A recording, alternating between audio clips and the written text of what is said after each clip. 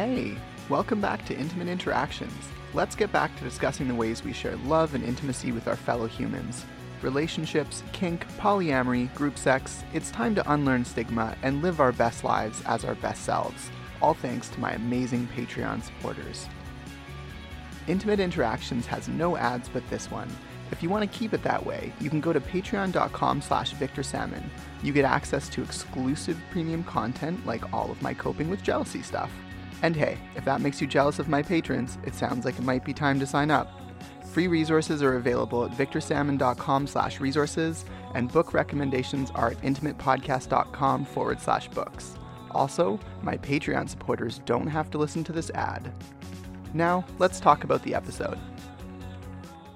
Hey, Intimates. I wanted to do a Halloween episode because it's such a popular holiday, and I've been challenging myself to create more and more premium content and release special episodes around festivals or holidays. It turned into a Diwali episode because despite being descended from a Roman Catholic family on my non-Indian side, I have been far more interested in that Indian heritage recently. This year, I'm celebrating both dates. Before we get into the Indian celebration, I do my best in the first 5 minutes to try and do justice to All Hallowtide, the Roman Catholic 3-day festival, where Hallows Evening or Halloween is just one part on October 31st, involving a vigil for Catholic saints in heaven, because Hallows is synonymous with saints. Irene joins me as my guest today as an Indo-Canadian woman who hasn't lived in India like I have, but who has, in my opinion, had a far more traditional Indian upbringing as I haven't. Our different perspectives as parts of the Indian diaspora hopefully offer one incomplete and imperfect portrait, if you will, of folks grappling with culture and community in a very Canadian way, perhaps slightly distanced from it for likely different reasons, balancing different ideas of what it means to be from a place and practicing culture as a sort of form of identity, in my case, as a form of strength. If you want to learn more about this piece of culture, you can feel free to Wikipedia Diwali or the Ramayana, or throw it into Google. There are some great pictures online, or you might find better luck looking for the Indian Festival of Lights. I wish you all a happy Diwali and many cozy autumn evenings with friends and family. Enjoy the episode, Intimates. Welcome to another session of Intimate Interactions. I am here with Irene, an awesome queer educator who does all kinds of sex blogging over at thedesivibes.com. Irene, did you want to introduce yourself? Did I miss anything? Hi. No, I think you actually got that pretty much on the money. That is me, and that is what I do. Awesome. I did not want to overspeak. No, you're all good. Awesome. So I wanted to do a quick intro before we delve into Diwali, talking a little bit about Halloween.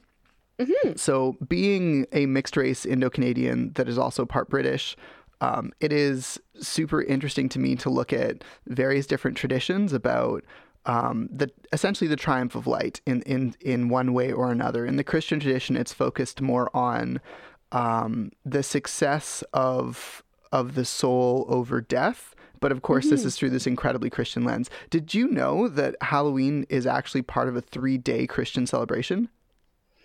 But wasn't it originally pagan? Yeah, I mean, there's Samhain for sure, which is like the original pagan celebration. Right. But then there was a Christian celebration that got moved, of course, over top of it. It's always a cut and paste with them. And it's a 3-day celebration? I did not know this. So what ends up happening, and there's a lot of conjecture over what should happen if one of the days falls on a Sunday. It's complicated. But basically Catholics have this celebration of quote unquote the faithful, which is to say baptized Catholics. Okay. And there's this really neat idea of indulgences. Mm-hmm. So the basic idea is Halloween, or All Hallows Eve. Hallows is a synonym for saints. So sometimes instead of All Hallows Evening, and then All Hallows Day the next day, it would be called All Saints Day. Oh, okay. So, I've heard of All Saints Day. Right. So that's actually part of the same celebration that Halloween is part of, which is part of All Hallowtide, I think it's called. I feel like I really should have written more of this down, but I remember being fascinated when I did the research. But let me look at my notes. So what I actually did write down. So it is called All Hallowtide. I was right. Okay. So there's All Hallows Evening, which is the evening before. And that is essentially a vigil for all the Catholic saints in heaven. And then November 1st is All Saints' Day, which is, I think they're also called the Church's Triumphant, which is like a celebration of all the known and unknown saints that sort of have made it to heaven. And then November 2nd, the day afterwards, is called All Souls' Day. And that's for baptized Catholics who haven't made it into heaven yet. And this is hotly debated amongst various different Christian sects. Right. That may or may not be in this place called purgatory. So they're sometimes called the Church's penitent. And I shit you not, the book is actually called The Enchiridion of Indulgences. Oh my goodness. Right? Okay. So there's a book called The Enchiridion of Indulgences, and it specifies that indulgences are only applicable to faithful souls and only if they're still in purgatory and haven't either gone to hell or heaven yet. Oh my God, this is so confusing. It's so European bureaucracy, if I have ever heard European bureaucracy. It's like literally we have to make up rules. But what's kind of fun about it, if you can even call it that, is an indulgence is only applicable essentially if a faithful that's again a baptized Catholic, visits a person's grave and prays for them in a cemetery. They're essentially asking God to uplift this person in purgatory into heaven. But like, I have so many questions and I don't want them answered.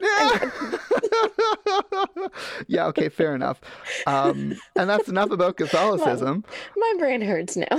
I think, yeah, it's again very, very almost capitalistic, very ledger-based, very... Yeah.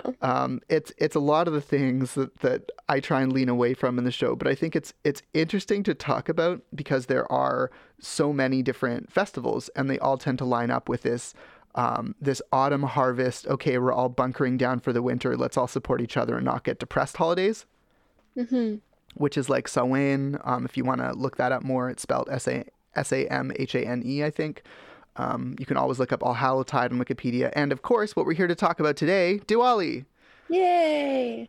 Well, yeah, and it's funny because Diwali always seems to fall around Halloween too. So I appreciate that tie-in. Because I mean, growing up here, it's always been like Diwali and Halloween all at the same time. And yeah, I've lived both simultaneously. Right. And I respect that as well, having a mixed race heritage where both of those traditions were sort of imparted to me. Do you want to start by giving us a brief explanation for those of us who aren't more in the know about Diwali, what exactly it is in like a paragraph or less? Yeah. I mean, I've answered a lot of questions to well-meaning white folks, and the way I've simplified it is Diwali is kind of like the Hindu New Year. I mean, it is the Hindu New Year. It is considered that way for the calendar. It's traditionally when businesses will close their books for the fiscal year, not physical, fiscal. And so they'll do things like that. So you can consider it a Hindu New Year. It's often called, a celebration of light and triumph over evil. I think there's a little bit more nuance to be found than just that much, but that is definitely a part of it. I think that kind of sums it up, I think. Generally, that's my less than a paragraph version. I like it. So I'm just trying to think of how to tie this to segue into my next question. So in the context of Diwali sort of being the new year, there are all of these themes about the triumph of light over darkness. And from my understanding, it's also based in part of the Sanskrit history of India, sometimes called the Itihasa, which is made up of the Bhagavad Gita and the Ramayana. But specifically in this case, Diwali is related to the Ramayana. And I remember you telling me a really cool story about why people light oil lamps sometimes on Diwali as one of their traditions. Would you be interested in telling that story now? Yeah, absolutely. There's a couple of reasons why.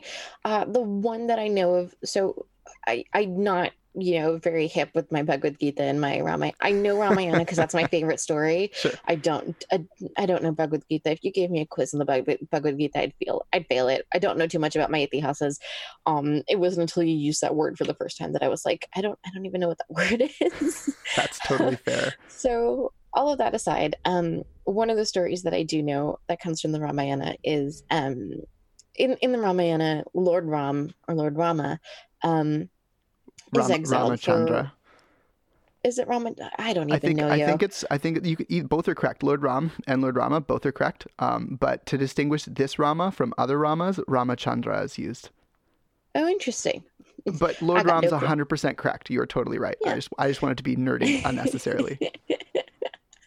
But yes, so he has been exiled for 14 years and is returning to his town, I guess you could call it, of Ayodhya. And the villagers, he's very beloved by his people. So even though he was an exiled crown prince or king, I don't quite recall, he was very beloved. And so when word arrived that he was returning to town, all of the villagers lit little diyas or oil lamps to welcome him back and to light the way home. And so Ram is considered a bit of a hero, so it's like triumph and success and light and all that stuff. Totally. Yeah, I'm a huge fan of the story as well. Some of it does seem a little bit simplistic in its approaches to morality, but I also think part of that has happened in an effort to make it extremely accessible to children. Yeah, I definitely think so. And I knew that that was a story that I learned as a child. I was able to recite a very version of the whole Ramayana, and I think when you actually read it, there's a lot of other details that you can unpack and stuff. Like I read it in a comic book as a kid. I read, my grandmother when I was a kid would, that would be the story she would tell me while feeding me lunch, and right. I would recite it back to her, things like that. So yeah, I think they made it simpler so that kids can understand it, but then not to get too deep into it, but there are things like the fact that Rama challenges his wife Sita's loyalty and devotion because she was in the garden of Ashokvatika, and there's that whole thing that you could really get into, and I've heard some very feminist discourse about that, and I've been like, all right, this is too much for me to deal with right now, but it was great to listen to. There are definitely good criticisms to be made of this Mario Brothers story because because in so many ways, and I don't mean to be that reductive because there's a reason it's a sacred text. However, Mario Brothers is essentially a Ramayana ripoff in some respects. Luigi is basically Hanuman. He's the bro, except with a way cooler backstory in the Ramayana. Hanuman is definitely my favorite. Hanuman's great. He's such a sweetheart. I love Hanuman. He is delightful. And fun fact, in Black Panther, the tribe that lives in the mountains, for some reason, said praise Hanuman. That was the deity that they revered rather than a panther. And it completely threw me for a loop in the movie theater because it was the last thing I was expecting to hear. And then I had to pause and kind of after I watched the movie, I kind of had to do some Googling. I was like, wait, is this something that they just pulled, or is this legit? I need to, totally. I was like, give me my historical accuracy. But yeah, no, did you find anything? Not a whole lot. So I'm not entirely sure if I could ever get one-on-one with whoever wrote the screenplay. I would ask them that question and be sure. Where did this inspiration come from? And it would make sense because a lot of the coast of Africa would have had access to trade with India. Especially if you think about, Kenya has I believe a port city on the coast, although I should fact check myself. Well, and I can confirm that because I have a little bit of that cultural heritage. Mm-hmm. So yeah, no, definitely. It makes sense, right? And I mean, yeah, Kenya has Mombasa on the East Coast, and Somalia has Mogadishu. And there's so much, and there's so much, cultural crossover and things like that. So on the one hand, I wasn't expecting it to show up in Black Panther. On the other hand, it made complete sense. So Mhm. yeah, that is my side tangent for that. It's so crazy while I'm looking at the map that like Chennai, like Madras, the part of India that my mom is from, is Hmm. the same distance from the equator as like northern Nigeria and northern Ethiopia. Like it's That is south. interesting. It's Right. it's south of like Saudi Hmm. Arabia, Yemen, Sudan, Egypt, like Libya.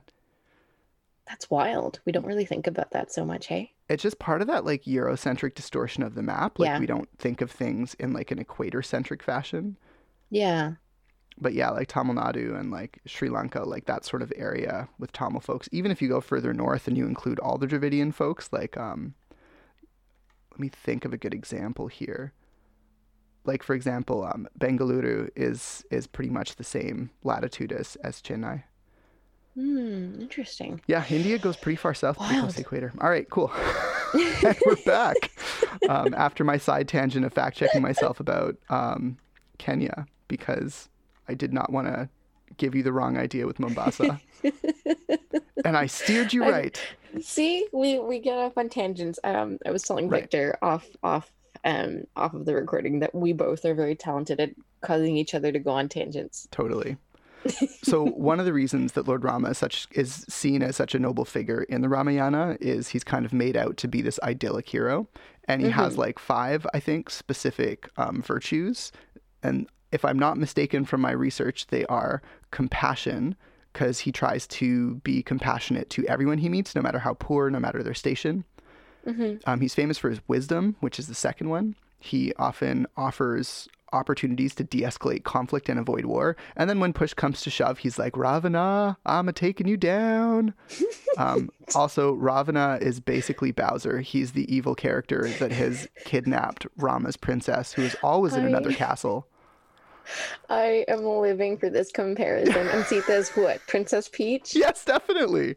Oh my God, I am living for this right And now. This is the most refreshing take. if she has an animal familiar, it would be Toad. I just Yep. don't know if Sita actually has like some kind of animal familiar or Toad analog in the story. I'm not too sure. But That would like, be a detail that I did not get. but as a feminist critique, like Sita gets as much runtime as Princess Peach does, maybe less. Yep, it's true. It's like entirely focused on Mario and Yep. him just being awesome and knowing plumbing, except in this version he doesn't know plumbing. I mean, presumably he does. He is an avatar of Vishnu, so presumably he's got a pretty good idea of what plumbing is like. Oh my God. All right, piranha plants, Oh my fireballs, and moving on. So the third thing is valor.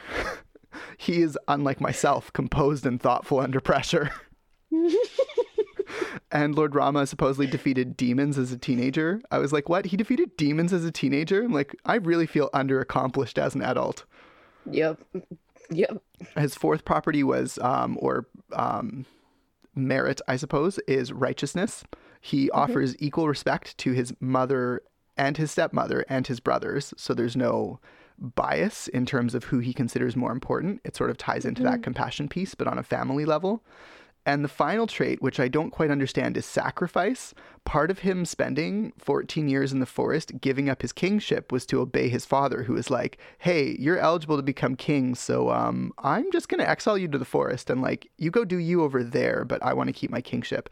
And his brother was apparently like, you should revolt and just take power. And he was like, no, I'm going to be faithful to the divine order of things and listen to my dad. Well, and I mean, his dad was compelled to do it.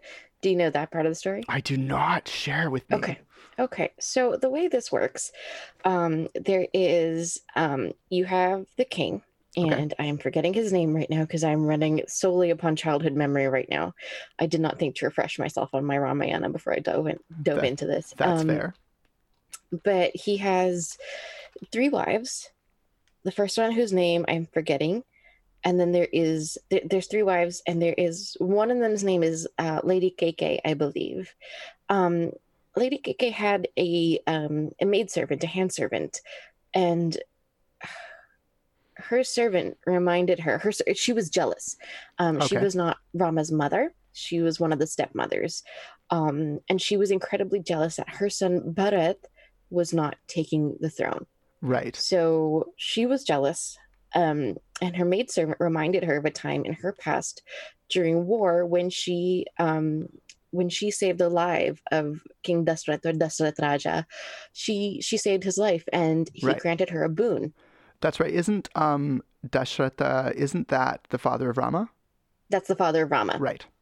So Queen Kaikai had never taken up that boon, had never called in that favor, basically. Right. So she had a pending boon left. Right. He owed her because she saved his life. Compelled him to banish Rama. Yes, she's like, you owed me a boon, and this I'm is what I demand. It in. Yep. This is what I demand, is that you exile Rama. And the king is absolutely torn apart. Rama is his favorite and eldest son, and he does not want to do this thing. Right. But he's stuck between a rock and a hard place. So it's not even about the kingship, because the king dies of a broken heart. Oh my God. I knew that George Lucas got it from somewhere. Sorry, it's just the worst plot device to die of a broken heart. I'm like, there are a million ways to kill off a character, but Dashratha has to die of a broken heart after Rama goes into exile, being a faithful son. Yep. That's what it is. That's why it was not because Dashratha wanted him gone. It was one of the jealous stepmothers and her crooked, twisted, rotten handmaiden who totally crafted this plan and was like, my lady, this is what you're gonna do. Bharata, loyal to Rama, takes Rama's sandals and places them on the throne, and basically commits to taking care of the kingdom while Rama is gone, not as king. Right, like stewardship. Stewardship, yeah. Cool. So Rama's sandals were on the throne after the passing of Lord Dashrath Raja. Mm-hmm. Hey, wow, this is all coming back to me. That's impressive recollection, because I had to look up Dashratha on Wikipedia, and then I was going to mention it, and then you just remembered his name. Well, okay, see, now I'm going to do some Wikipediaing. You're allowed to cheat. I'm calling in the cheat sheet. It is an open book test. Have I shared with you the story of how squirrels got their stripe, or do you already know that one? No, I don't know this one. Oh, wonderful. So I'm going to butcher it because that's what I do. So how squirrels got their stripes. So basically, Lord Rama is at this place where he's called forth all of his divine intervention in the forests, and there have been all of these monkeys and bears have come to aid him in building this bridge over to Lanka, which is it is Mordor. It is the throne of Bowser, aka Ravana. The only thing they really missed out is Ravana's a way cooler villain with 10 heads, but we can get to that later. TLDR, all the animals are making this bridge out of stones, and this squirrel, like, there's all these monkeys and all these bears moving these boulders, and this squirrel, like, runs out, like, hopping on all of these animals, and, like, runs out and drops this little pebble from its mouth to sort of extend the bridge. Aww. And as the squirrel is like running back to grab more rocks, all the bears and monkeys start making fun of the squirrel, and the squirrel is like pretty devastated. The squirrel's like, hey friends, I'm like trying here, it's gonna take me a while, but like I am gonna make a contribution. And they're like totally burning this poor squirrel. So the squirrel is like, whatever, I'm gonna take it up with the Avatar. Sorry, I was channeling my inner Avatar, the last airbender there. I'm gonna take it up with my Avatar, and goes to talk to Lord Rama and is like, hey, Lord Rama, I'm super upset with these monkeys and these bears for making fun of me. Should I just like give up and go back into the forest? And Lord Rama's like, no, your contributions are essential. Like, it doesn't matter how big the contribution is. You're still part of what we're doing, and it's still critical. Even the smallest pebble can connect two of the biggest boulders. So Lord Rama essentially goes out and like chastises all the other animals for like ripping into the squirrel, and then pets the squirrel as a gesture of thanks. And his like intense divine energy is such that it actually scorches this pattern of white in the squirrel fur. And that's why when you look at giant Indian squirrels, they have this like trace of white down their tails. That's so cool. Did not know that story. Yeah, It's a cute There's one to so tell many, kids. yeah, it's a cute one to tell kids. There's so many stories and like excerpts that are buried in the Ramayana because, like I said, it's a massive tome and they just distilled it. It's an epic. Okay. It is an epic. It is literally an epic. It takes like 3 days for them to perform the Ramayana when they're still chopping bits out. They're still doing the distilled version. It is the abridged work, yes. It is the abridged work. Did I tell you I got to see Bharatanatyam of the Ramayana done at Kalakshetra? No, that's so cool though. Yeah, it's supposed to be like the world center of Bharatanatyam, which is awesome. Huh. That is super, super cool. Okay. I pulled up my cheat sheet. Okay. Because I want to tell this story properly. Yes. So do it. Dasharatha was the king of Ayodhya. He had 3 wives, Kaushalya, Kaikeyi, and Sumitra. He was childless for a long time. And so he performs a fire sacrifice. Rama is first born to Kaushalya. Bharat is born to Kaikeyi. Lakshman and Shatrughna are born to Sumitra. So they are, because he did a fire sacrifice puja thing to have his sons, all of his sons have some essence of Vishnu in them. I didn't know that was why. Yeah. It kind of ties back to the whole bigger stories around Vishnu, the divine creator, and how he comes to earth in various forms for various reasons, and he opted to be born into mortality so that he can fight Ravana. So that ties back into a bigger thing. I'm just trying to stick within the capsule of the story itself. I'm focusing on plot rather than meta plot. Right. Right. So the boys grow up, all that kind of stuff. Meanwhile, Lord Janak is the king of Mithila, and that's where Sita is born. Okay. She was a miraculous gift of God. He found this baby girl in the field, in a furrow that was dug by his plow. Okay. So Sita was his precious baby that showed up out of nowhere, basically. Right. So he's plowing his field, and all of a sudden he's like, hey, there's a baby under this earth that I just uncovered. Yeah. Pretty much. Sure. Legit. Yeah. Legit. We've all had that kind of a story. Yeah. Fast forward a little bit. There's the Swayamvar of Sita, which is like a wedding kind of a thing where all these eligible royals and nobles and all that kind of stuff are all coming to Mithila to present themselves to Sita, and there was a challenge given that whoever could break this bow, like a bow and arrow bow. It's a heavy bow of Lord Shiva's that was granted to King Janak, and whoever could lift that bow, because it was divinely heavy, would get to marry Sita. Oh, of course, Rama can lift it. No one else can lift it. Everyone tries desperately. Rama doesn't just lift it. He strings it, he pulls it, and it breaks. Wow. He breaks the bow. He breaks the bow. He has that much divine strength and energy. Ultimately, what ends up happening, because of course everything's got to be poetic and you got to have all your threads neatly tied together, all 4 sons of Dashrath and all the daughters of Janak, because there's 4 daughters, all get married. So Rama marries Sita, Lakshman marries Urmila, Bharat marries Mandavi, and Shatrughna marries Shrutakirti. That's like the last 2 are like, you never hear these people. Like, I've never even read the 4th daughter's name. Poor girl. Never gets mentioned. Lost in the sands of history. There was a time she was a big deal. That time's passed. That time has passed.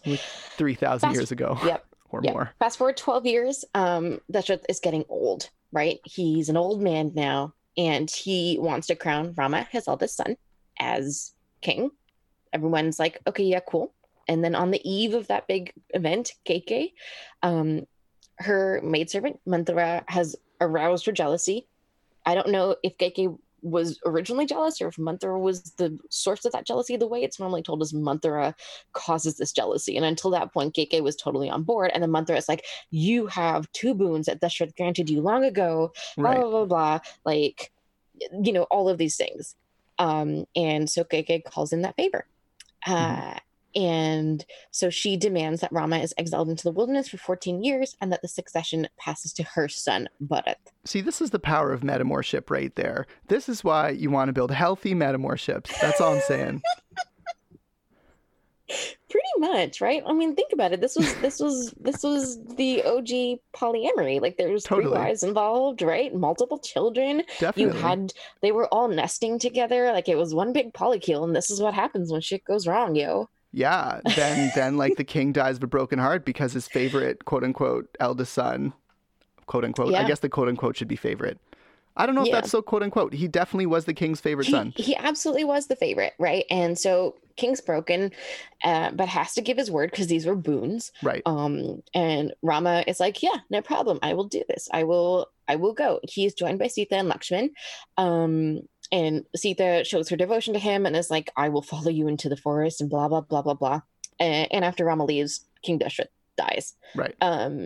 And Bharat refuses to profit from his mother's wicked scheming. Right. And yeah, so there's that whole thing. Lakshman is incredibly loyally devoted to Rama, like that is his human. And so that's why Lakshman was like, nah, bro, if you're going into the forest, I'm coming with you. Like, fuck this palace kind of a thing. Right. So that's how this whole Ramayana gets started. Shit happens from there. Sita gets kidnapped. They have to go rescue Sita.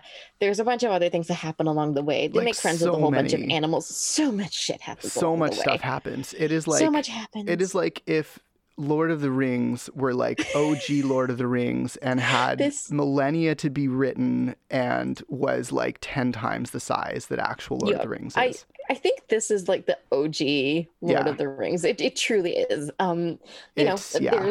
there's animals involved. There's a monkey that jumps all the way to Lanka. There's stone bridges to be made. Like it's Totally. It's a great story. It's also very much a lot. There's a lot of shit that goes down. But anyways, that piece where Hanuman goes to like negotiate with Ravana to be like, hey, it's not too late to end this. Let's not actually let this come to like bloodshed. yeah. And like wants to sit above Ravana to show disrespect unnecessarily, even though he's supposed to be on a peace mission. And Ravana's like, don't give him a chair, make him sit on the floor. I want to be higher than him. So Hanuman just like grows his tail so that he's higher than Ravana just to piss him off to make the negotiations Yeah. go worse. I'm like, Yeah. you know, Hanuman, for a peacemaker, you're doing a shit job of pissing off the person you're supposed to be de-escalating. Hanuman at heart is still a monkey, and I think there's some Yeah. boldness and monkeyness still in him. Definitely. I mean, when they wrap up his tail and set it on fire, what does he do? He's like, all right, well, fuck you. You're setting my tail on fire. I'm going to burn your entire city down. I think so. I think the way I've heard it told is he didn't necessarily intentionally burn the city down. He was just literally on fire. Might be a bit of both, honestly. Might be a think- bit of both. I think if someone lights your body on fire, you're probably going to like run. Now, going Super Saiyan was kind of unnecessary, but like it's also okay that he turned into an enormous, super powerful monkey giant that slapped his flaming tail all over Lanka, just leveling the place. I mean, part of that is like, don't set a Super Saiyan on fire. I mean, that's a useful moral to teach children. If you run into a Yep. Super Saiyan, do not set his Don't- tail on don't fire light them on because fire. if he turns into a giant monkey, you're like you're hosed. Like he's gonna raise your city with a flaming tail. Yeah, Ramayana is a wild story. It's But yeah. it's cool. It's super cool. That was a fun one. That was part of the section I got to see in the Bharatanatyam, which was really good. Which is a style of love South that. Indian dance for those who don't know. I love that. I studied Kathak as a child. Oh, cool. Yeah, so I'm familiar with another style of South Asian dance. It's crazy how different styles of South Asian dance can be. Mm-hmm. Like they can be so different. Like, and traditions can be like less than 500 kilometers apart, but because they're separated by the spine of India, which is this huge mountain range, they're just like they're so isolated in their Vastly like, different. Yep. oh my goodness, like Kathak and Bharatanatyam are such different beasts entirely. Like if you're trained in one, you will Mhm. have a hard time in the other because there is so much to adjust to. You're learning from the ground up again. yeah, So, absolutely. But yeah, I love our arts and cultures and all of that stuff, and I'm not going to dive too deep into that, but it's cool, and I love exploring like those backgrounds and those histories and the history of all of these arts and crafts and all that kind of stuff. Odissi Hmm. dance as well is also beautiful. I love that. There's so many. Okay. Anyways, back to We Diwali. could talk about it for hours because Oh like the God, yeah. traditions are just so old and there's so much Hmm. of it. And I think what I like so much about Bharatanatyam is the idea that it's written into the Vedas, which is like so nuts to me. And that two, it's not just about dance exactly, it's almost more about theater. Yeah. There's something about dance as this opportunity to do theater that brings together all the arts, from Hmm. storytelling to live music playing Yeah. to building sets to makeup, all the jewelry, Well, and fashion, same, performance, yeah. singing, it's all there. And sorry, and yeah, and same with Kathak and Odissi dance too. Like Mm, in Kathak, we are also performing stories. Um, totally. and the Odissi dance that I've seen too, again, it's all different ways of depicting and performing stories in theater. And so, yeah, our arts and culture is wicked cool. Hmm. Hmm. Do you want to say more about Kathak? I'm kind of interested to spend like a few minutes, just if you Okay. could paint more of a picture of what it looks like and what it feels like. Oh, shucks. It's been a long, long time. I Bharatanatyam is very rigid. There's a huge structural element to it. It's very rigid. There's a particular posture and a very like a it's not flexible. It's not fluid. Um, Mm-hmm. there's all these like very balanced poses that you're taking on. Kathak is a little bit more fluid. It's very, very graceful. Mm. Um, which I loved and appreciated about it. Very, very similar in that there is still those footwork that you have to do, those base footwork. That kind of is your base. It's like the base of your dish, right? Like that's your plate of rice upon which you're gonna place your protein and all your other shit. Um, Sure. but yeah, so it's I mean, I guess the quickest way to kind of tell Bharatanatyam apart from Kathak is that Bharatanatyam is the one where they look like they're kind of wearing pants, but they got the pleats in the middle, Mm-hmm. between the legs. In Kathak, it's almost like you're wearing like little like tights, like skinny pants, and then you've got this long dress and flowing skirt on top. Um, and that's really like that's one of the ways that you can tell right away. We still wear bells around our ankles and all that kind of stuff, and our the adornments are slightly different as well, but again, just very, very graceful. Awesome. Hmm. It's so what I think is so neat is the Veda that it comes from, like or maybe it's not even is it a full Veda? It might be a Purana. I'm not 100% sure. I have no idea. You know more about this than I do, honestly. Honestly, I don't know that much. It is the Natya Shastra, which was written by Bharata Muni, who is a You music. still know more than I do right now. Okay. Yeah. And anyways, it was. I wanted to mention that it was completed like 2,000 years ago. Oh, okay, yeah. It's something that I find, in my opinion, either gets overstressed or understressed in a lot of these conversations. Is like it's important to hold space that these traditions are literally thousands of years old. When I Yeah. have these conversations, sometimes if I'm talking to like someone who is very Indian, they'll be like, they'll say things like Indians were writing epic poetry while, Westerners were still swinging through the trees. And I'm like, I think you might be over exaggerating the greatness of Yeah. India. Yeah. Um, and, Just by a little bit. but I've literally heard people say that. And I'm like, this person may I've not have the context. Yeah. No, I've definitely heard that. There is some evidence that India, well, I mean, there is evidence that Sure. India was a very advanced Definitely. civilization in comparison. However, the part that's being forgotten there is that there were advanced civilizations in the West as Sure. well, right? Like there was all, Sure. okay, sure, maybe India's civilization was more whatever, more Sure. scientific or Sure. whatever, but there were ancient civilizations all around the Totally. world, All around and the they world. were they were they were they were advanced. So I think that's the part that gets forgotten sometimes amidst all of the pride of how ancient India is. And like But different it's a different success ancient that we've kept it alive. that's what I was going to bring up, because like different ancient empires were super epic and amazing at specific things. Like if you look at even the Incan Empire in like South America, it's super interesting to me that they were able to connect such disparate areas that were separated by mountainous ranges and like super treacherous terrain by my like Canadian standards.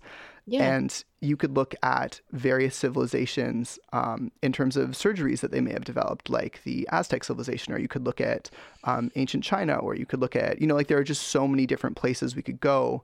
And that's just what comes up in my colonial mind off the top of my head. Absolutely. But sometimes there are people that will talk about, say, the Itihasa or different Sanskrit literatures that are like ancient Sanskrit literature stuff.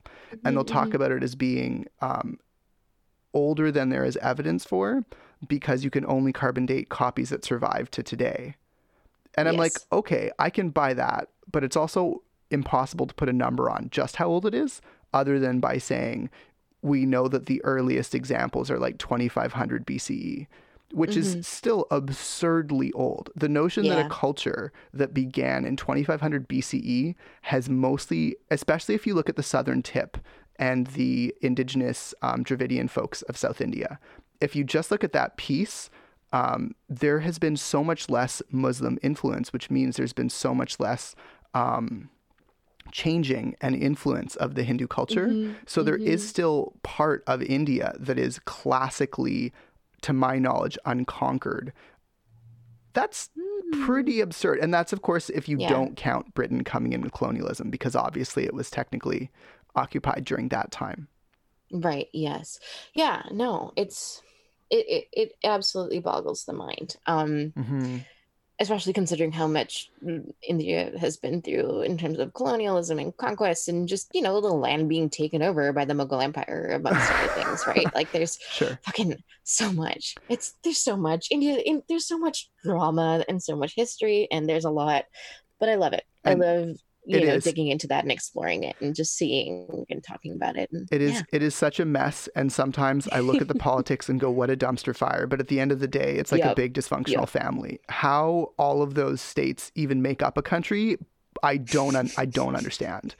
But somehow they do. And we all kind of accept each other as disparate members of this dysfunctional family.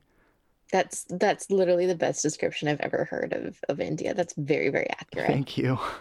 So do you want to know the... Yes. Sorry, go ahead. No, you go. You were going to put us back on topic. I was. Do you want to know the other Diwali story that I know? Yes, I would love to. Okay. The other Diwali story that I know, the other reason why we light diyas, and the reason why I will actually be going to light diyas this evening once the sun formally sets, is it has to do with the goddess of wealth, Saraswati, or really just the goddess in general, like wealth, prosperity, all that jazz. Lakshmi, right? Lakshmi, Saraswati, they're all kind of this. They're all part of the same kind of crowd, I guess you can say. I kind of bulk them all in together. Saraswati's more like, because I only know this because my mom's name is Saraswati, but isn't she more like, she's Brahma's wife, so she's more like learning, knowledges, books, like that form of creation? You're probably right. And then, if I'm not mistaken, Lakshmi is Vishnu's wife, which is more like preservation, but she takes on the aspect of preservation through prosperity. Yes. Okay, so it's Lakshmi. I fully admit my privilege in like being born and raised in this culture. No, you're totally sometimes fine. No, I fully admit I am sometimes very ignorant, and I'm like, yeah, all these goddesses, and I just kind of lump them together. Like, well, it is part of that same divine trinity, right? Because you've got Parvati, Lakshmi, and Saraswati, which are the wives of Shiva, Vishnu, and Brahma, respectively. And all of these, they're all just different names for the same thing. Sure. Like, Hinduism is very polytheistic, but it's also multiple faces and descriptions and ways of explaining the different processes and divinity in and of itself, right? Right. Like, these are gods, and they also are all one. Yeah, that's something a lot of monotheists struggle with, is this idea that polytheism, in at least in Hinduism, is facets of the divine. It is meant to be like roles and archetypes and just not characters exactly. I think archetypes was the better word. Archetypes of the divine, things that Yeah. are representative. There's a great, I'll have to send you a link. It's on YouTube. It was one of the YouTubers that like draws out stories and stuff. And Hmm. they did a great one on Kali. And they actually do, for white people, the most unbelievably succinct and well done short explanation of Hinduism ever. I was so unbelievably proud of them. Cool. Also, they play an acoustic version of Dancing Queen at the end, which is fucking hysterical, considering they're talking about what Kali did. And I was like, oh my god, this is the best video ever. I will send you a link to that. So I especially like that because Yeah. it reminds me of Nataraja, the king of the dance or the lord of the dance, Okay. as a form of Shiva. And Yeah, because he is. essentially he just stomps on demons, and like it's like the purification of one's demons through dance, and it's just like this beautiful Indian Well, cultural and that's a metaphor. form of, yeah, and that's a form of Shiva, who is the destroyer, right? Totally. And It Kali would come from the same Shiva Parvati duality. Yes, because she is Parvati's angry avatar, Totally. She is right? the she is She the she is person the you don't rage want to piss queen. on. Totally. Yep. Yes. So there's all this stuff. But yes, so Lakshmi, now that I've gotten all of that straight, Yes. Lakshmi. So what happens before Diwali? This one I feel like is fairly universal. Because Diwali is kind of like Christmas slash New Year. Before Diwali, there tends to be a lot of Diwali cleaning, right? You're cleaning up the house, you're tidying things up, you're, closing those books of your business or whatever. And you're really preparing your home uh, for Lakshmi to return for another year. So Hmm. you've got everything clean, you've set the stage, you're decorating your home, and you light these oil lamps. And you're lighting the way for her, right? Oh, okay. Invite her in. It's also Wonderful. to invite, yeah, so it's also to invite her in. Um, Also still, triumph over darkness, light over evil. Like but that's why I say it's sometimes a simplification, because it's also about the goddess. Like if I don't light Diaz tonight, my grandmother is going to be like, oh, we're going to lose the goddess, right? Like you're not inviting the goddess. Like, clean up your room. Why isn't it clean? She'll leave if your house and your room isn't clean, Right. right? So it's like you need to do these things and cleanse, and all that kind of stuff, so that you are able to welcome the goddess for another year. So Love it. stuff like that. Yeah. So that's why, like, light over evil, triumph over, like, all that stuff. Yeah, sure. But I think that's why I say there's a slightly more nuanced story to be had here. Definitely. So how many days long is your Diwali celebration? I It depends. The Hindu calendar is weird. Yeah, that's fair. And depending on who you ask, sometimes some festivals are celebrated like it's a lunar calendar. B, like, do you do it at the same time as India, or do Right. you do it according to North American time? And so everyone has their own definitions, and like our calendars will say one thing that we have at home, and then like the Hmm. temple will say another thing. And so it's like at some point I'm just like, fuck it, like whoever says whatever date, I will take it. Sure. So uh for us, there's a couple of significant dates, right? Like there's like, for some reason there is no like technically day 11 slot, and then 12 and 13 are like together for some. This is what I mean, there's weird shit that goes on, but essentially up until now we've been doing things like cleaning. I helped my grandmother to clean our entire little home temple, and we cleaned the whole thing. So I did that. We did all of our version of Christmas baking, all of our Diwali Love it. foods, right? We did all the frying and the cooking and the, whatever. I've made so many things that we don't eat other than once a year, because it's all deep fried and ghee, because that's of course what you do. I made sweets, I made savories, all of my favorite, delightful guilty pleasures that I only get to eat once a year, because we're very health conscious otherwise. So, we do a lot of that. So I tend to explain it the same way as, people do Christmas baking. You all do Totally. Christmas baking. That's a thing you do. We do Diwali cooking. And that's a even thing we do. even Halloween baking, like people will do pumpkin pies and they'll do pumpkin loaves and they'll celebrate all of the Yeah. harvest Halloween, spices. Thanksgiving, yeah, all of Yeah, that kind of totally. stuff.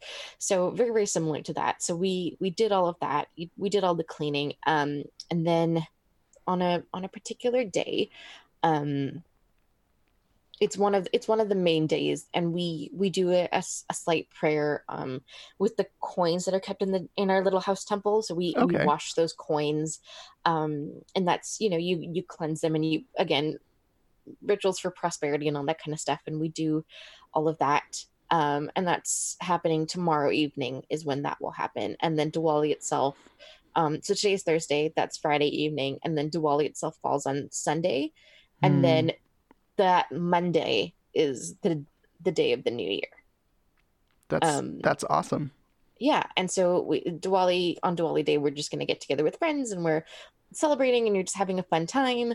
Um, some folks do fireworks. My household doesn't. Um, we might do sparklers. Sometimes we do sparklers. Every household seems to have their own traditions and all of that stuff. And Hmm. then, yeah, and then it's on the first day of the new year. It's a good day to, just again hang out. You celebrate. You're usually calling up friends and wishing them a happy new year. You're usually yeah, there's like little traditions that happen. I know one that typically comes up in Hindu writings is something called Bhai Dooj, and it's when the brother comes to visit the sister, Hmm. or something like that. Doesn't happen in my household. I haven't heard of anyone doing it, but it is a thing that some Hindu folks do. So everyone does it very differently. It also makes sense if your sister's living with, her husband or partner. If that's in a different household, it might be nice to go and visit your sort of extended family and just be like, "Hey, Yeah, haven't seen you in a year." yeah, pretty much, right? So lots of lots of variations of the ways that things are done. And I'm gonna see if I can find that word, Dhanteras. Okay, that's what it is. Dhanteras, that means that they're done meaning wealth, Teras meaning 13. That Okay. is this Friday. And so the 13th day has a lot to do with wealth.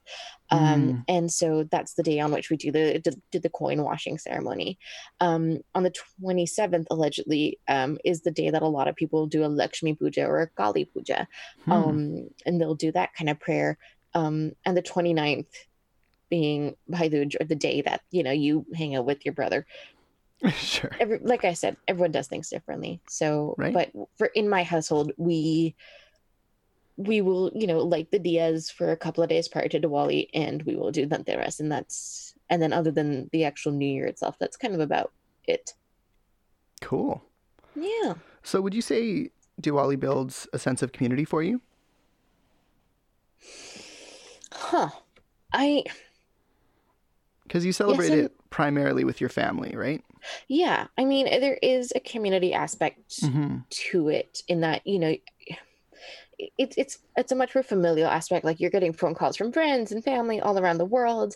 Hmm. um my community does celebrate Diwali. We usually have a function in November, actually, sometimes later in October, pardon me, where we get together. It's just a little, it's a function. Sometimes we'll do it as a gala dinner, sometimes it's a party, right? We Hmm. host a party, everyone gets together, and has food, and we hang out as a community. And I've emceed that event a couple of times, which is always fun. So there is that element of community, um, but it's a lot of family stuff too. And just within our social circle, like on Sunday, all of our family friends are coming over, and we're all, sharing a meal together. So there is that aspect to it too. Hmm. Mm-hmm. Awesome. So a lot of these winter or autumn festivals Mm-hmm. are typically focused on like darkness and light. There's like some theme or aspect, which I feel like there definitely is for Diwali. It's very focused on the Mm-hmm. victory of Mm-hmm. light in the same way that it's the victory of Rama over Ravana. Yeah, So I'm curious how that ties into hope. Would you say Diwali is like a hopeful holiday for you? absolutely, absolutely. And I think it's interesting being like, I'm so deeply curious to know what Diwali looks like in India, Hmm. because living here in Canada, it's it's weird. Like it's always made sense that it happens in the fall. Just because this is when things start to get darker and wetter and Mm-hmm. rainier and colder. And here's this unbelievably warm light bringing festival that comes along. Mm-hmm. So it's always been a big part of my life in that sense. Um, I don't know what Diwali looks like in India, right? Like I don't know. It would Um, have to vary by region if I took a wild guess, because there are parts of India where it's going to snow because they're fairly mountainous, and then there are yeah. parts more like where I'm from that would be, I mean, me being from, that's a funny notion. Where more like where my mom's from, where I lived for 6 months. That's your heritage. It's where it's, Yeah, it's your origins. Yeah. yeah, and that's more ridiculous in terms of the warmth. Like literally, when I walked out into the Bay of Bengal for the first time, I remember being like, "This is like walking into a warm bath." It was very different from walking into the Pacific Ocean at like Crescent Right. Beach in the middle of, like it doesn't even matter. Like even going into lakes in the middle of summer here is like not comparable to walking into the ocean there, which was just like such I was like, wow, humans really evolved for this sort of a climate. Yeah. Yeah. It's just, and the reason why I'm saying that is just because like for me, Diwali, it ties in so much with the weather here. Um, Hmm. and so I guess that's where the hope bringing aspect comes in. We're nowhere close to spring, but it's nice to have something that's kind of warm and cozy. It's like I get Hmm. Diwali and I get the warm and cozy, and then Christmas shows up and everyone's, like be Hmm. cozy in your pajamas and watch Christmas movies and drink hot chocolate. So it's lots of cozy stuff. Totally. It's a great way to find strength in our social networks during dark months. Yeah. Yeah. I don't know why it's timed this way, but it just makes sense. And I it I mean I works for me living here in North America. Sure. And there probably are parts of India that get much cooler at this time of year as well. Makes Um, sense. yeah. So in terms of that, it kind of answers my next question. Because I was going to ask about drawing strength from ideas like that, and I'm kind of curious if in your construction of your personal identity as an Indian person, do you find that Mhm. you draw strength from having that sense of community that sort of marks these milestones through the year? Hmm. Giving you all the hard questions now. There was a lot to unpack in that question. Well, especially as an Indo-Canadian woman. Yeah. I mean, for me, um, I can be rather fluid in my faith sometimes, in that I don't follow like word for word what every single ritual says. Like, yes, there is a lot of science in Hinduism, and yes, there's a reason why. But at the end of the day, I'm someone who just does things with faith. Um, and so if things aren't 100% perfect, that's fine. I'm Hmm. still doing it with faith and with good intention. And to me, that matters more. Um, by that same coin, my fiance is of a completely different religion and is pagan, and just Hmm. very very different. But I would have absolutely no objections to participating in their faith and taking on that as also mine, right, and having Sure. both. um Is your partner celebrating Samhain? I My partner, it's something that I've encouraged them to do, but because they had no one to celebrate with until now, Got you. right? So hopefully if we're hopefully someday nesting together, it would be something that I would be like, no, let's actually make a point of doing this. Like, you have this faith, There are some really please share it. there Like, are this some is really this is cool awesome. traditions in the pagan Yeah. realm that I think are totally worth unpacking and exploring. Like there's such a Right. wealth of Yeah. traditions there. Yeah, absolutely. And so this is what I mean. Like, I take a little bit from everywhere. I truly do. Like, I've got a pocket full of crystals. I own a tarot deck. Like, I've got I kind of am a little bit of a chameleon that way, I guess you can say. Hmm. So in that sense, my festivals are less about faith sometimes than just about festivals. Like, this is my culture, right? Hmm. There's so much about Hinduism that bleeds not just into, it's not just religion, right? It becomes a part of your culture. Um, so which is, yeah, that crossover is so integral. Like, even if I wasn't to call myself a Hindu woman, I would still be celebrating these festivals as part of my heritage and my culture, and less about the religious aspects. Mm-hmm. Um, so I don't know if I draw strength from that, but it does inform a part of my identity, right? Like I have these things that happen throughout the year, Diwali, Navratri, Raksha Mm-hmm. Bandhan, and no matter where I am in the world, like those are things that I will absolutely continue to celebrate. It really informs my identity, really. Not so Yeah. much like a feeling of community or strength or things like that, or hope, not so much, but it just kind of lives as, it's just part of who I am, and it's just kind of part of what you do. Interesting. Hmm.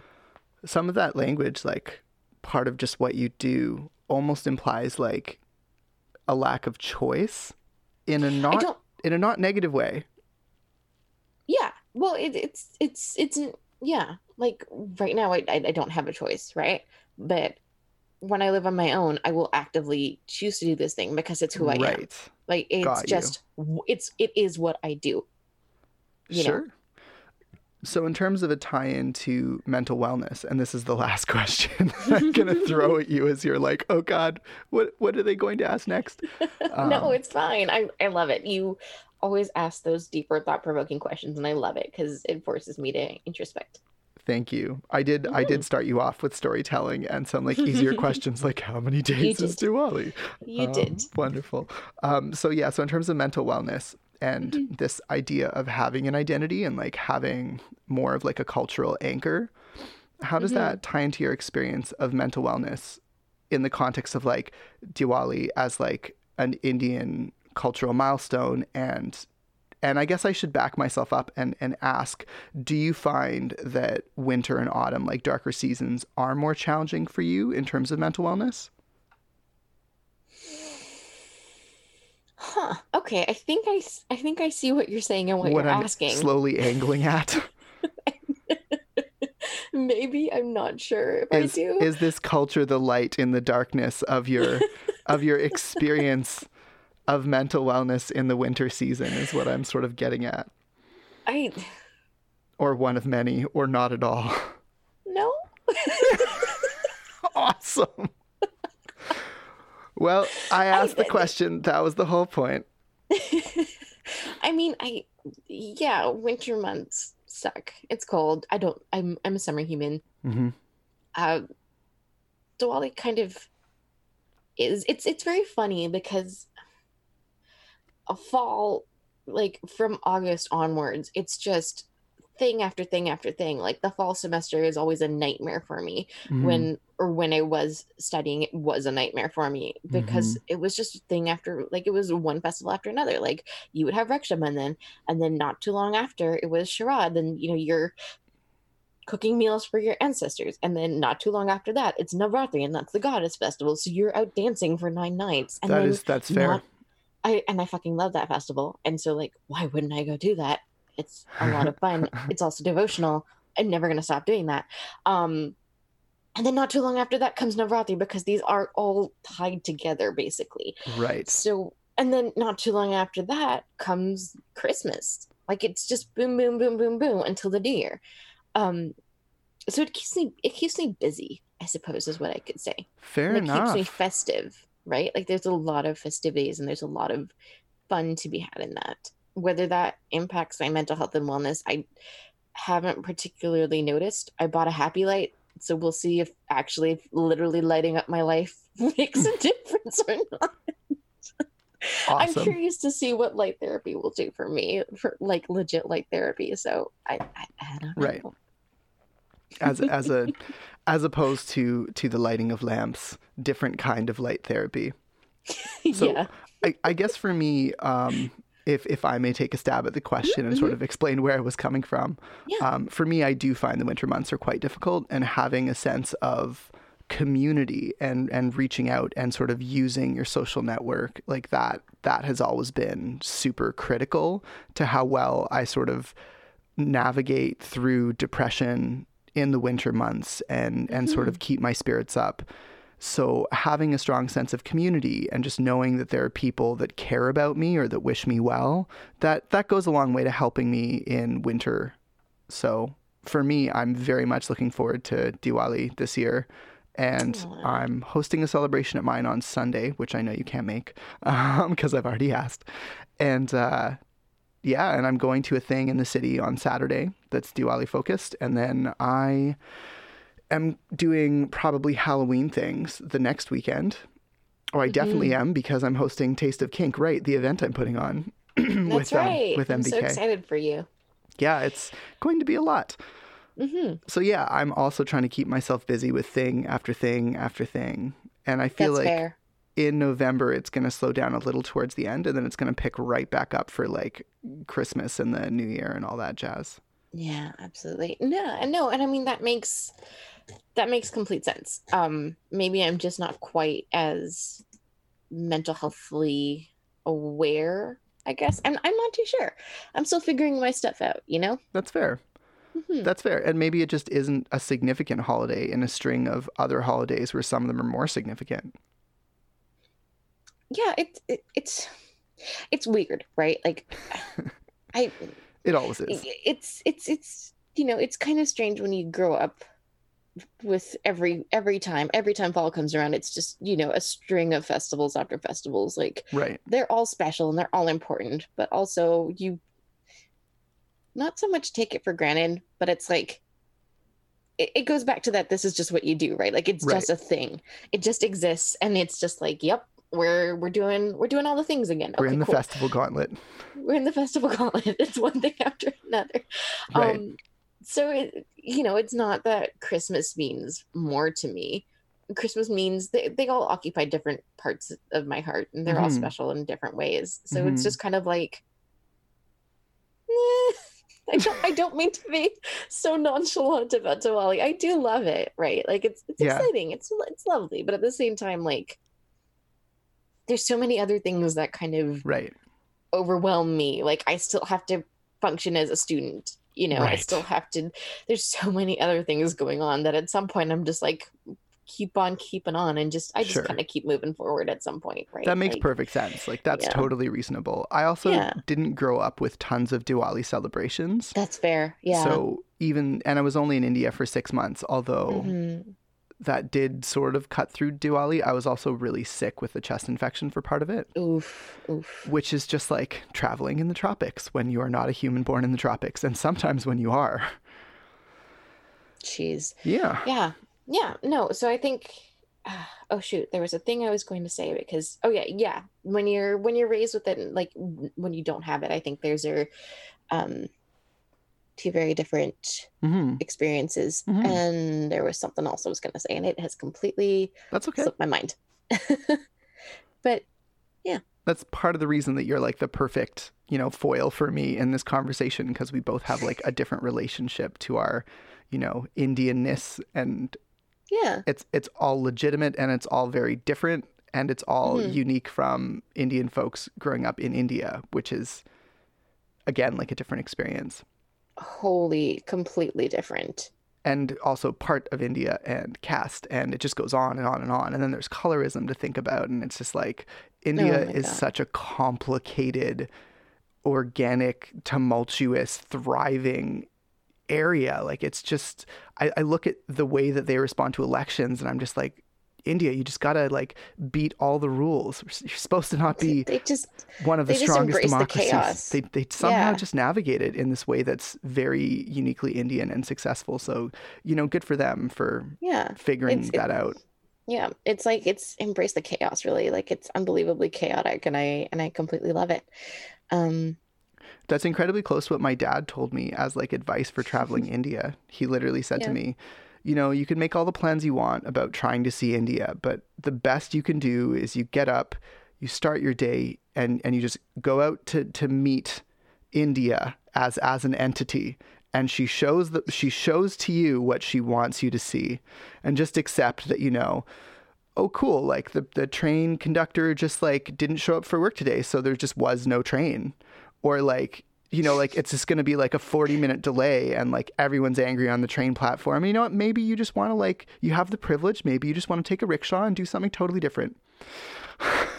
I love that. That's actually excellent advice. I super, super love that. I have not yet been to India. Um, so that'll be interesting whenever I do go. It is But that very much, makes and sense. if you embrace the chaos, your whole life will be a lot better. I bet. Yeah. Mhm. And I kind of see how like karma ties into that a little bit. This idea of just like everyone eventually gets their just rewards or punishments or whatever. You know, they get their Mhm. comeuppance. So Mhm. you just sort of do your best to not be a bad actor in the world. You do your best to sort of, like you said, move through the world with this sense of good intentions and kindness and you know, the world is gonna like knock you around the way it is. And at the end of the day, don't worry about it too much. Karma will take care of it. Yeah, absolutely.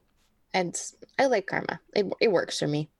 It shows up in many different ways, and yeah. That's great. I feel like I would be a happier person if I could accept an idea that the world is fundamentally just, but I don't espouse that belief. And that's okay too. It's very funny. Like, being born South Asian and kind of growing up straddling two cultures, it's very much Mm, like I have this duality in a lot of subjects, right? Where at the one mm, time, on the one hand, the world is not just. On the other hand, I have absolutely seen karma in action. hmm. Where Um, people just get their comeuppance in a very satisfying way. in a very satisfying way. Someone that, was very, very horrible to their wife and they went through a terrible divorce and then, literally turned out to be a rotten person and then ended up getting sick with cancer. And that was, and I'm sitting there going, and I'm like, isn't that basically just the manifestation of your rottenness? I mean, I try not to take opinions about situations like that I mean, because it's so hard to yeah, see relationships from it's, the inside. But also, I wasn't there, yeah. and I'm sure you're completely right. For the most part everyone agrees that this person was not the greatest, Got so but you. it's and I don't intend to imply that karma or that cancer is equivalent to rot, like let's be clear. um it's That's not what I intend to imply, but it's this notion of like I have seen things happen like that where it's like all this stuff and then all of a sudden, like I have 110% seen it in action. Also, karma doesn't just happen within the span of one lifetime, That's exactly right. Yeah, that's another thing. right? So it's, sometimes awful shit happens to us and we are paying up for whatever it was. That's also another really good balance that just helps people let go of stuff, I think, Yeah, in India is like if you're just yeah, having a miserable few years and you're like, what did I do to deserve this? It's because that is the karmic idea is like, you must have done something. So if you, so the nice thing about that is being like, well, maybe this is a karmic realignment because in my last life I was, I don't know, a bylaw enforcement officer that was corrupt and yeah. took money to let curb infringement slide. Yeah, well, and that's just it, right? And it's I not don't even know. that you were a person, right? Like you might be a person in this life and you Sure, may be reborn as a fly. And in your life as that sure. fly, you will experience whatever it is that you need to experience in order to right those scales. Right. There's Penitence, I think it's called. I guess so. Not so It's much that. It's okay. kind of it's There's a story I'm about I'm trying to translate the words from sure. that I know of. But it's almost like, not to get too dark and murky. One time I asked my grandfather what Hinduism feels about euthanasia, not euthanasia, but like, like for example, we talk about end of life care or like when people, I forget what that bill is called, but it's like being able to choose when you die. Is that what it's called? That is The euthanasia, isn't it? Is that euthanasia? My brain is not firing on all cylinders. Yeah, it's not assisted suicide exactly, but it's sort of like assisted suicide, yeah. Yeah. Um, well, and things like that. I had a relative who was very, very sick with cancer and was just, very slowly withering away in front of Hmm. us. And it was like, well, can we not do something? Like, what is it wasn't our call to make, but it was something that I had wondered, like, what if we wanted to ease this person's suffering? Mm-hmm. But that almost goes against karma, right? Like, this soul is going to experience this. That is nature taking its course, because you have to, even that suffering, like, you are, whatever it is, like, you are paying out karmic debt by living whatever that is. Yeah, I guess it really comes down yeah. to a person's religious beliefs. From my perspective, I don't see any difference between helping someone end their life to save them from end-of-life suffering and helping someone extend their life through, say, giving them a liver transplant or giving them antibiotics. Yeah, and so to be clear, I'm not espousing this, right? But these are like some of the things that I've tangled with karma, is like just, like how it kind of like almost like explains why we go through things sometimes. I think it helps us feel a sense of meaning in things that can easily be perceived as meaningless.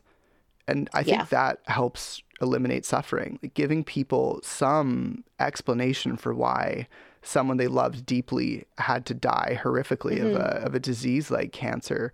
Like that can be really powerful in someone's life. Just give them that sense of like, all's right in the world and it'll be okay. And it'll be, yeah, exactly. Like my grandmother, when she broke her leg a second time, she was like, I don't know what this is. Like, this fucking sucks, but okay, here I am paying off. I don't know what I fucking did in my past life, like goddamn past me, but here I am, I will get better, but here I am paying off this debt. Like, this is me going through it. It's great because it promotes acceptance and like a lot of things that are quite healthy, I think. Yeah, it's pretty great. Yeah, but also I'm mindful. Lots of layers of the onion to unpack, and like I said, I have this whole duality, right? Like I have. It's so strange. It's almost like that Indian chaotic way of like this. When you sit down and unpack it, right? Like my personal beliefs and my kind of more South Asian cultural Hindu beliefs do not line up one to one. Right. And so it's like. Well, I mean, Irene as a persona is a sex educator. Yeah. I mean, that in and of itself almost doesn't line up with traditional South Asian beliefs to have a femme sex educator. But I disagree with that. Tell me more. I'm super interested to hear. I mean, it's the simplified version is that whole like India wrote the Kama Sutra. Sure. Right? That's the simplified version. Like, if you look at ancient Hindu temples, there is so much about sex and sexuality and things like that. And it was very much during like that Mughal Empire invasion stage and all of that kind of stuff that a lot of this was shunned. So to me, I'm not. Was that the Muslim Empire? Yes. So that was when Islam was sort of I see, was integrating into Hindu culture, and there was a lot that was lost from traditional Hindu cultures. Yeah. And so there was a lot of rewriting of books, and it's like, no, between that and the British, are you fucking kidding me? Right. How many times have Indians been taught about morality, right, from other people? Right. So. Yeah, no, that's a really good point. Right. And so I think that's why it's not seen as a thing. But really, when you start to like peel back history, and it's like, no, like, why are like everyone in India goes about their daily fucking business while these temples, like on their roofs, have a gajillion and one statues depicting all kinds of sex acts. Like, there is anal and oral and all kinds of shit going on up there. Like, there's queer sex happening up there. Right. And like there's boobs on display and shit. Like, but no one bats an eye. Why? They don't even put two and two together, but like there was a lot of this stuff originally. So in a sense, I'm really not betraying my culture. I'm more betraying the current sense of morality and what is currently considered. Like, you're actively rebelling against the colonial influence of Islam and British Christianity.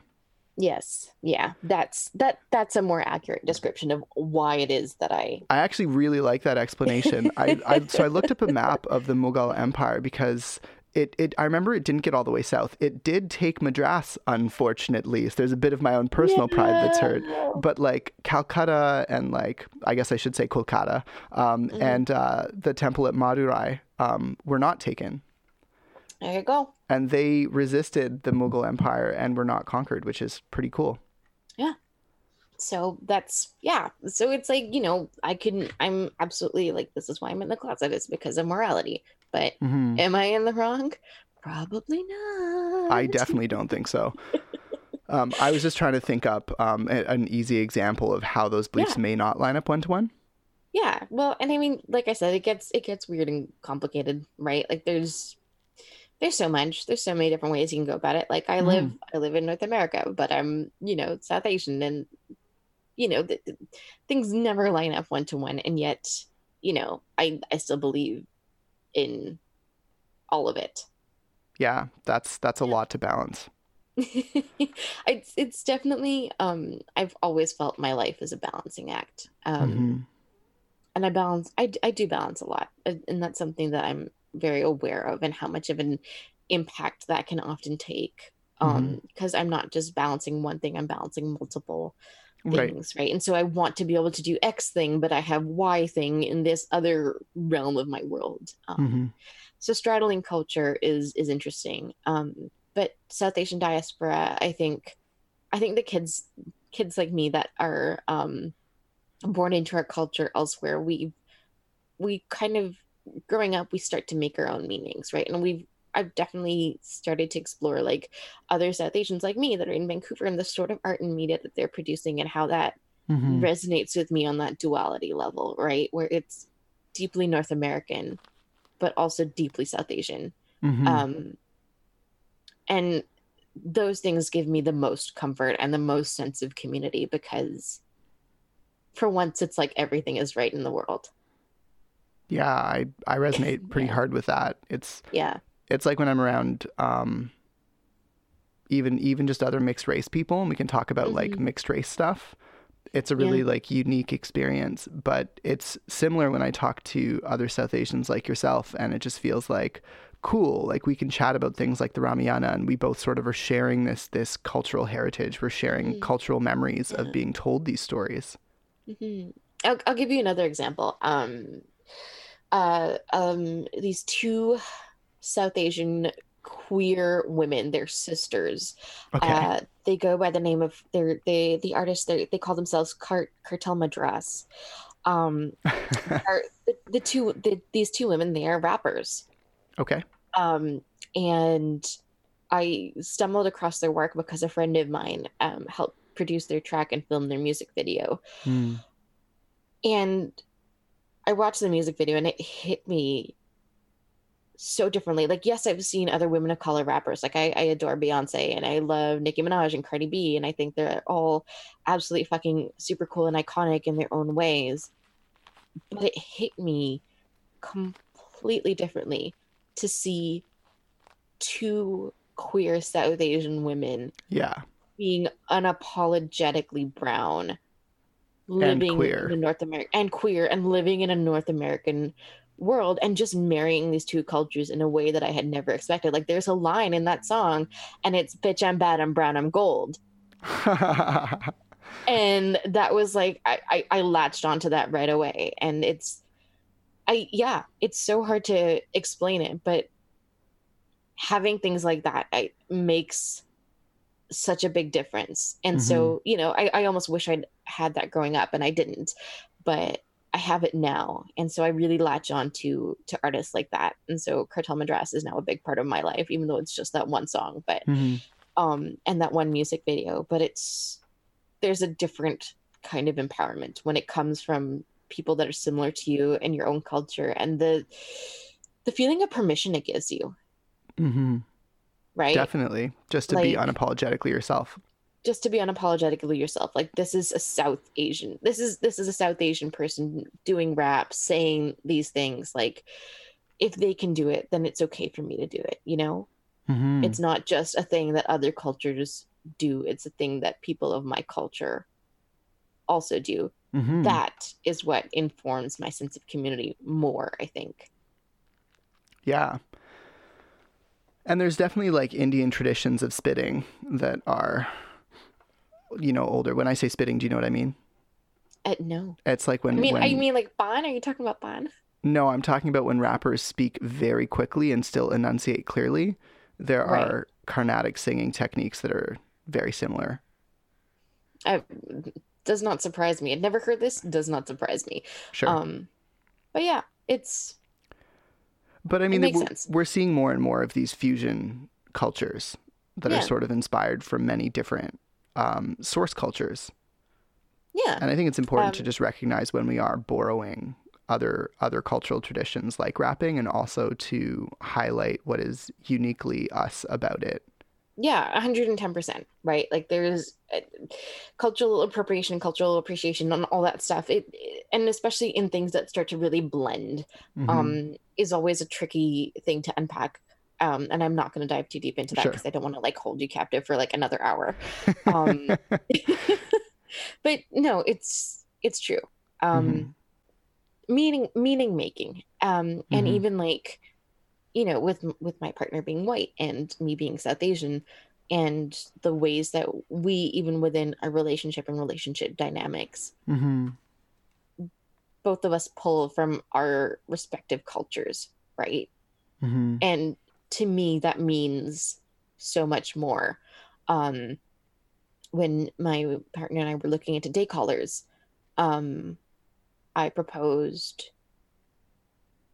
I proposed the idea of something being like the equivalent of a Mangal Sutra, which is the necklace that married Hindu women wear. Oh, that's very Yeah, sweet. I like that. right? And it infuses such a deeper, like so much more of a deeper meaning, right? Women, South Asian women wear a Mangal Sutra when they get married, right? Like Hmm. that is your symbol of marriage to your husband. Well, this person is someone that I consider like my husband, that I love and adore significantly. So why would I not want to wear something that is reminiscent of a Mangalsutra, Yeah. that is also a day collar, that honors and respects all of these different, like it's a thing that brings into balance all these different parts, right? Like it brings into balance my dynamics. That It is brings that in is a really beautiful. Um, do you identify more as DS or as owner property? DS would be DS. Got the you. closer, yeah. Okay. Um, yeah, and so this is what I mean though. Like I keep all these things, and you just take a little bit of this and a little bit of that, and you slam it together. So I have a plain gold necklace, and I've left on the other side of the bedroom, just because I took it off when I got home from work, just to breathe for a little bit. I'm probably actually gonna put their collar and chill out in my room for a bit. My actual one. Um, yeah, but it's things like that. I wear, that's my day collar. It's very, very subtle. It's a gold chain with a little heart on it.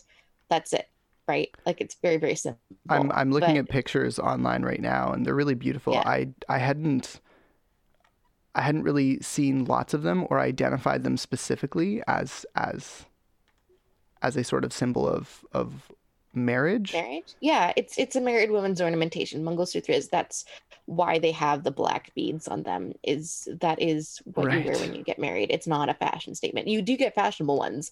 Um, like you may have one Mangalsutra for every day, and then you may have some that you're going to wear for more formal things. But that Sure. and sindoor, which is like a pink powder that you place in the parting of your hair, like those are your symbols of marriage.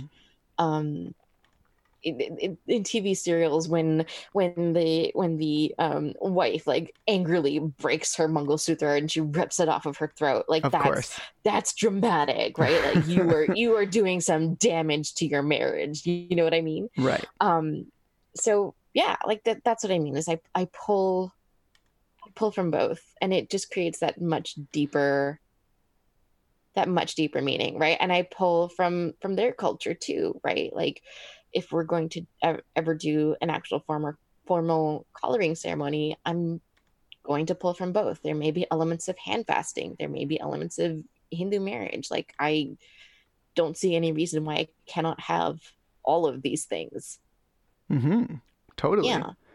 I am also now lost down the rabbit hole of looking at Indian wedding photos. And if there's one thing that will take up a lot of time, it's when you say to the internet, hey, are there any Indians out there that want me to look at their wedding photos?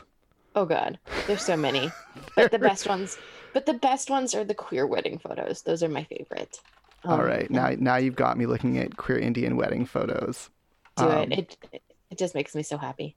Oh my goodness, if for folks still listening, if you are still with us at this point somehow through magic, you should look up queer Indian wedding photos. They're pretty amazing. What are you looking at? Yeah, I'm gonna Google this now just so I can see what you're looking at.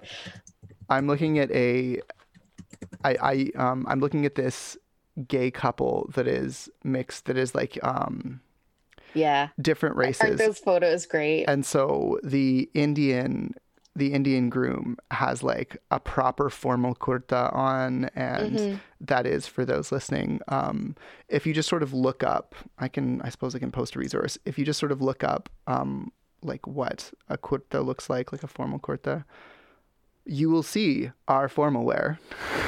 Yeah. It is varied and amazing. It's beautiful. There's such great photos. His groom has a suit and tie on because he is not Indian, and it's just really neat to see that, because I've definitely seen interracial weddings before, or intercultural weddings, where the white partner will choose to sort of put on a lot of Indian clothing and jewelry and stuff, and honestly, like it weirds me out a little bit, because sometimes it's fairly borderline, where it's like, cool, okay, I'm just gonna look the other way and like try my best not to have an opinion. But it can sort of, sometimes it can land a bit as like cultural tourism a little. Yeah, it's tricky to unpack. It is super tricky to unpack. Like I said, I try not to have an opinion. But yeah, that is the best I can do, is like voice my doubts while trying not to have an opinion, and just be like, you do you, try to do it respectfully. So, but yeah, there's a lot of this. The queer like pictures I said, are amazing. Yeah, they really, like, again, one of those things where it's like, yeah, everything is right in the world. Like, it's because queerness sort of comes home to roost, as it were. Yes. And it's just like, again, seeing all of the different parts of my world just kind of click into place is very, very satisfying. Being able to spend time with my fiance is when all of these different parts of my world click into place, right? It's where there is a balance, and I'm pulling, again, from all these different cultures. And at the same time, completely subverting all of these different cultures by calling my fiance daddy. They are non-binary. They are still my daddy. You know, there's all kinds of, things that I do and that I play around with. And at the end of the day, it's chaotic. And sometimes, people might be like, what? That doesn't make sense, but it does. Yeah.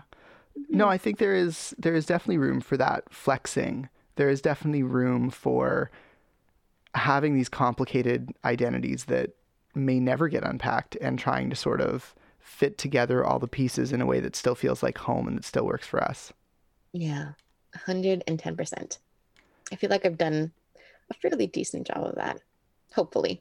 I'm sure you have. I think ultimately only you can be the judge of that, but I mean, I'm sure you have. Thank you. You're welcome. And with that, I think we're probably at the end of the recording. We've tackled all the Diwali questions. We talked a lot about Indian culture, which I really appreciate, and the experience of being part of that diaspora, and how that differently impacts like different members of that diaspora. Even just having one white parent, it really changes how a lot of that culture was inherited by me. There was a lot more, I think, not opposition exactly, but resistance to a lot of that Desi culture, like making its way down. There was also a lot of racism in the town that I grew up in, and I think to a large extent my parents were trying to protect me from some of that. Yeah, there's so many factors that go into this kind of stuff, right? It's kind of a misguided way to protect someone, though. Yeah. I mean, it's not like I got, to my knowledge, that much less racism. There was still a lot growing up, so it was sort of like I would have rather just like had more of my culture. But I mean, who knows? Maybe if they had, taught me more and I had felt much more Indian, I might be more frustrated at the amount of racism I did get and think, like, you know what I mean? Like, it's so hard to Yeah, tell. Like, we can't really compare. yeah, it's a strategy of, safety in assimilating, right? Yeah. Like if you appear like the others, then, or if you act like them, then you're not as strange and foreign.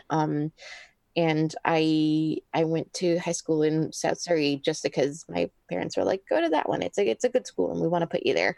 And I was one speck of brown in a whole sea of white. Right. And it wasn't a place where I could share my culture. It was very much a conform, and then they'll ask you less questions kind of a thing. So I did that too, right? And for me, it's kind of wild when I was driving home from work and Happy Diwali greetings were on the radio. It was on Virgin, and I was like, that is wild. That didn't happen when I was a child, right? And so stuff like that, right? Like, it's just the things we do to conform, but then times change and cultures change, and yeah, it's a lot. It is. Well, thank you for parsing all of that with me and having the conversation. I really appreciate it. Oh, you're very welcome. It was a lot of fun. It was really hilarious. There were like 3 times, because my rescue cat has just been like sleeping on the bed behind me. And there have been like several times where she just like passed out in an awkward position and then started snoring. Aww. And at first I was like, I hope this doesn't make it onto the recording. And then I was like, I hope this makes it onto the recording. So how did you like it, Intimates? Leave your comments on facebook.com/intimateinteractions or directly on patreon.com/victorsalmon. Both communities are easy to find from intimatepodcast.com, so what are you waiting for? Go join the free Intimates community and start connecting with others. I'll see you on there. Disclaimer. I apologize if I said something that hit a nerve or played off a hateful idea or stereotype. I'm open to being called in. Chances are, in 6 months, I'll look back aghast and see something problematic I've since grown from. I'm certainly not perfect, but I am trying to be mindful of the voices I lift up and the perspectives I encourage. You can email feedback to podcast@victorsalmon.com. Thanks for your kindness. Attribution.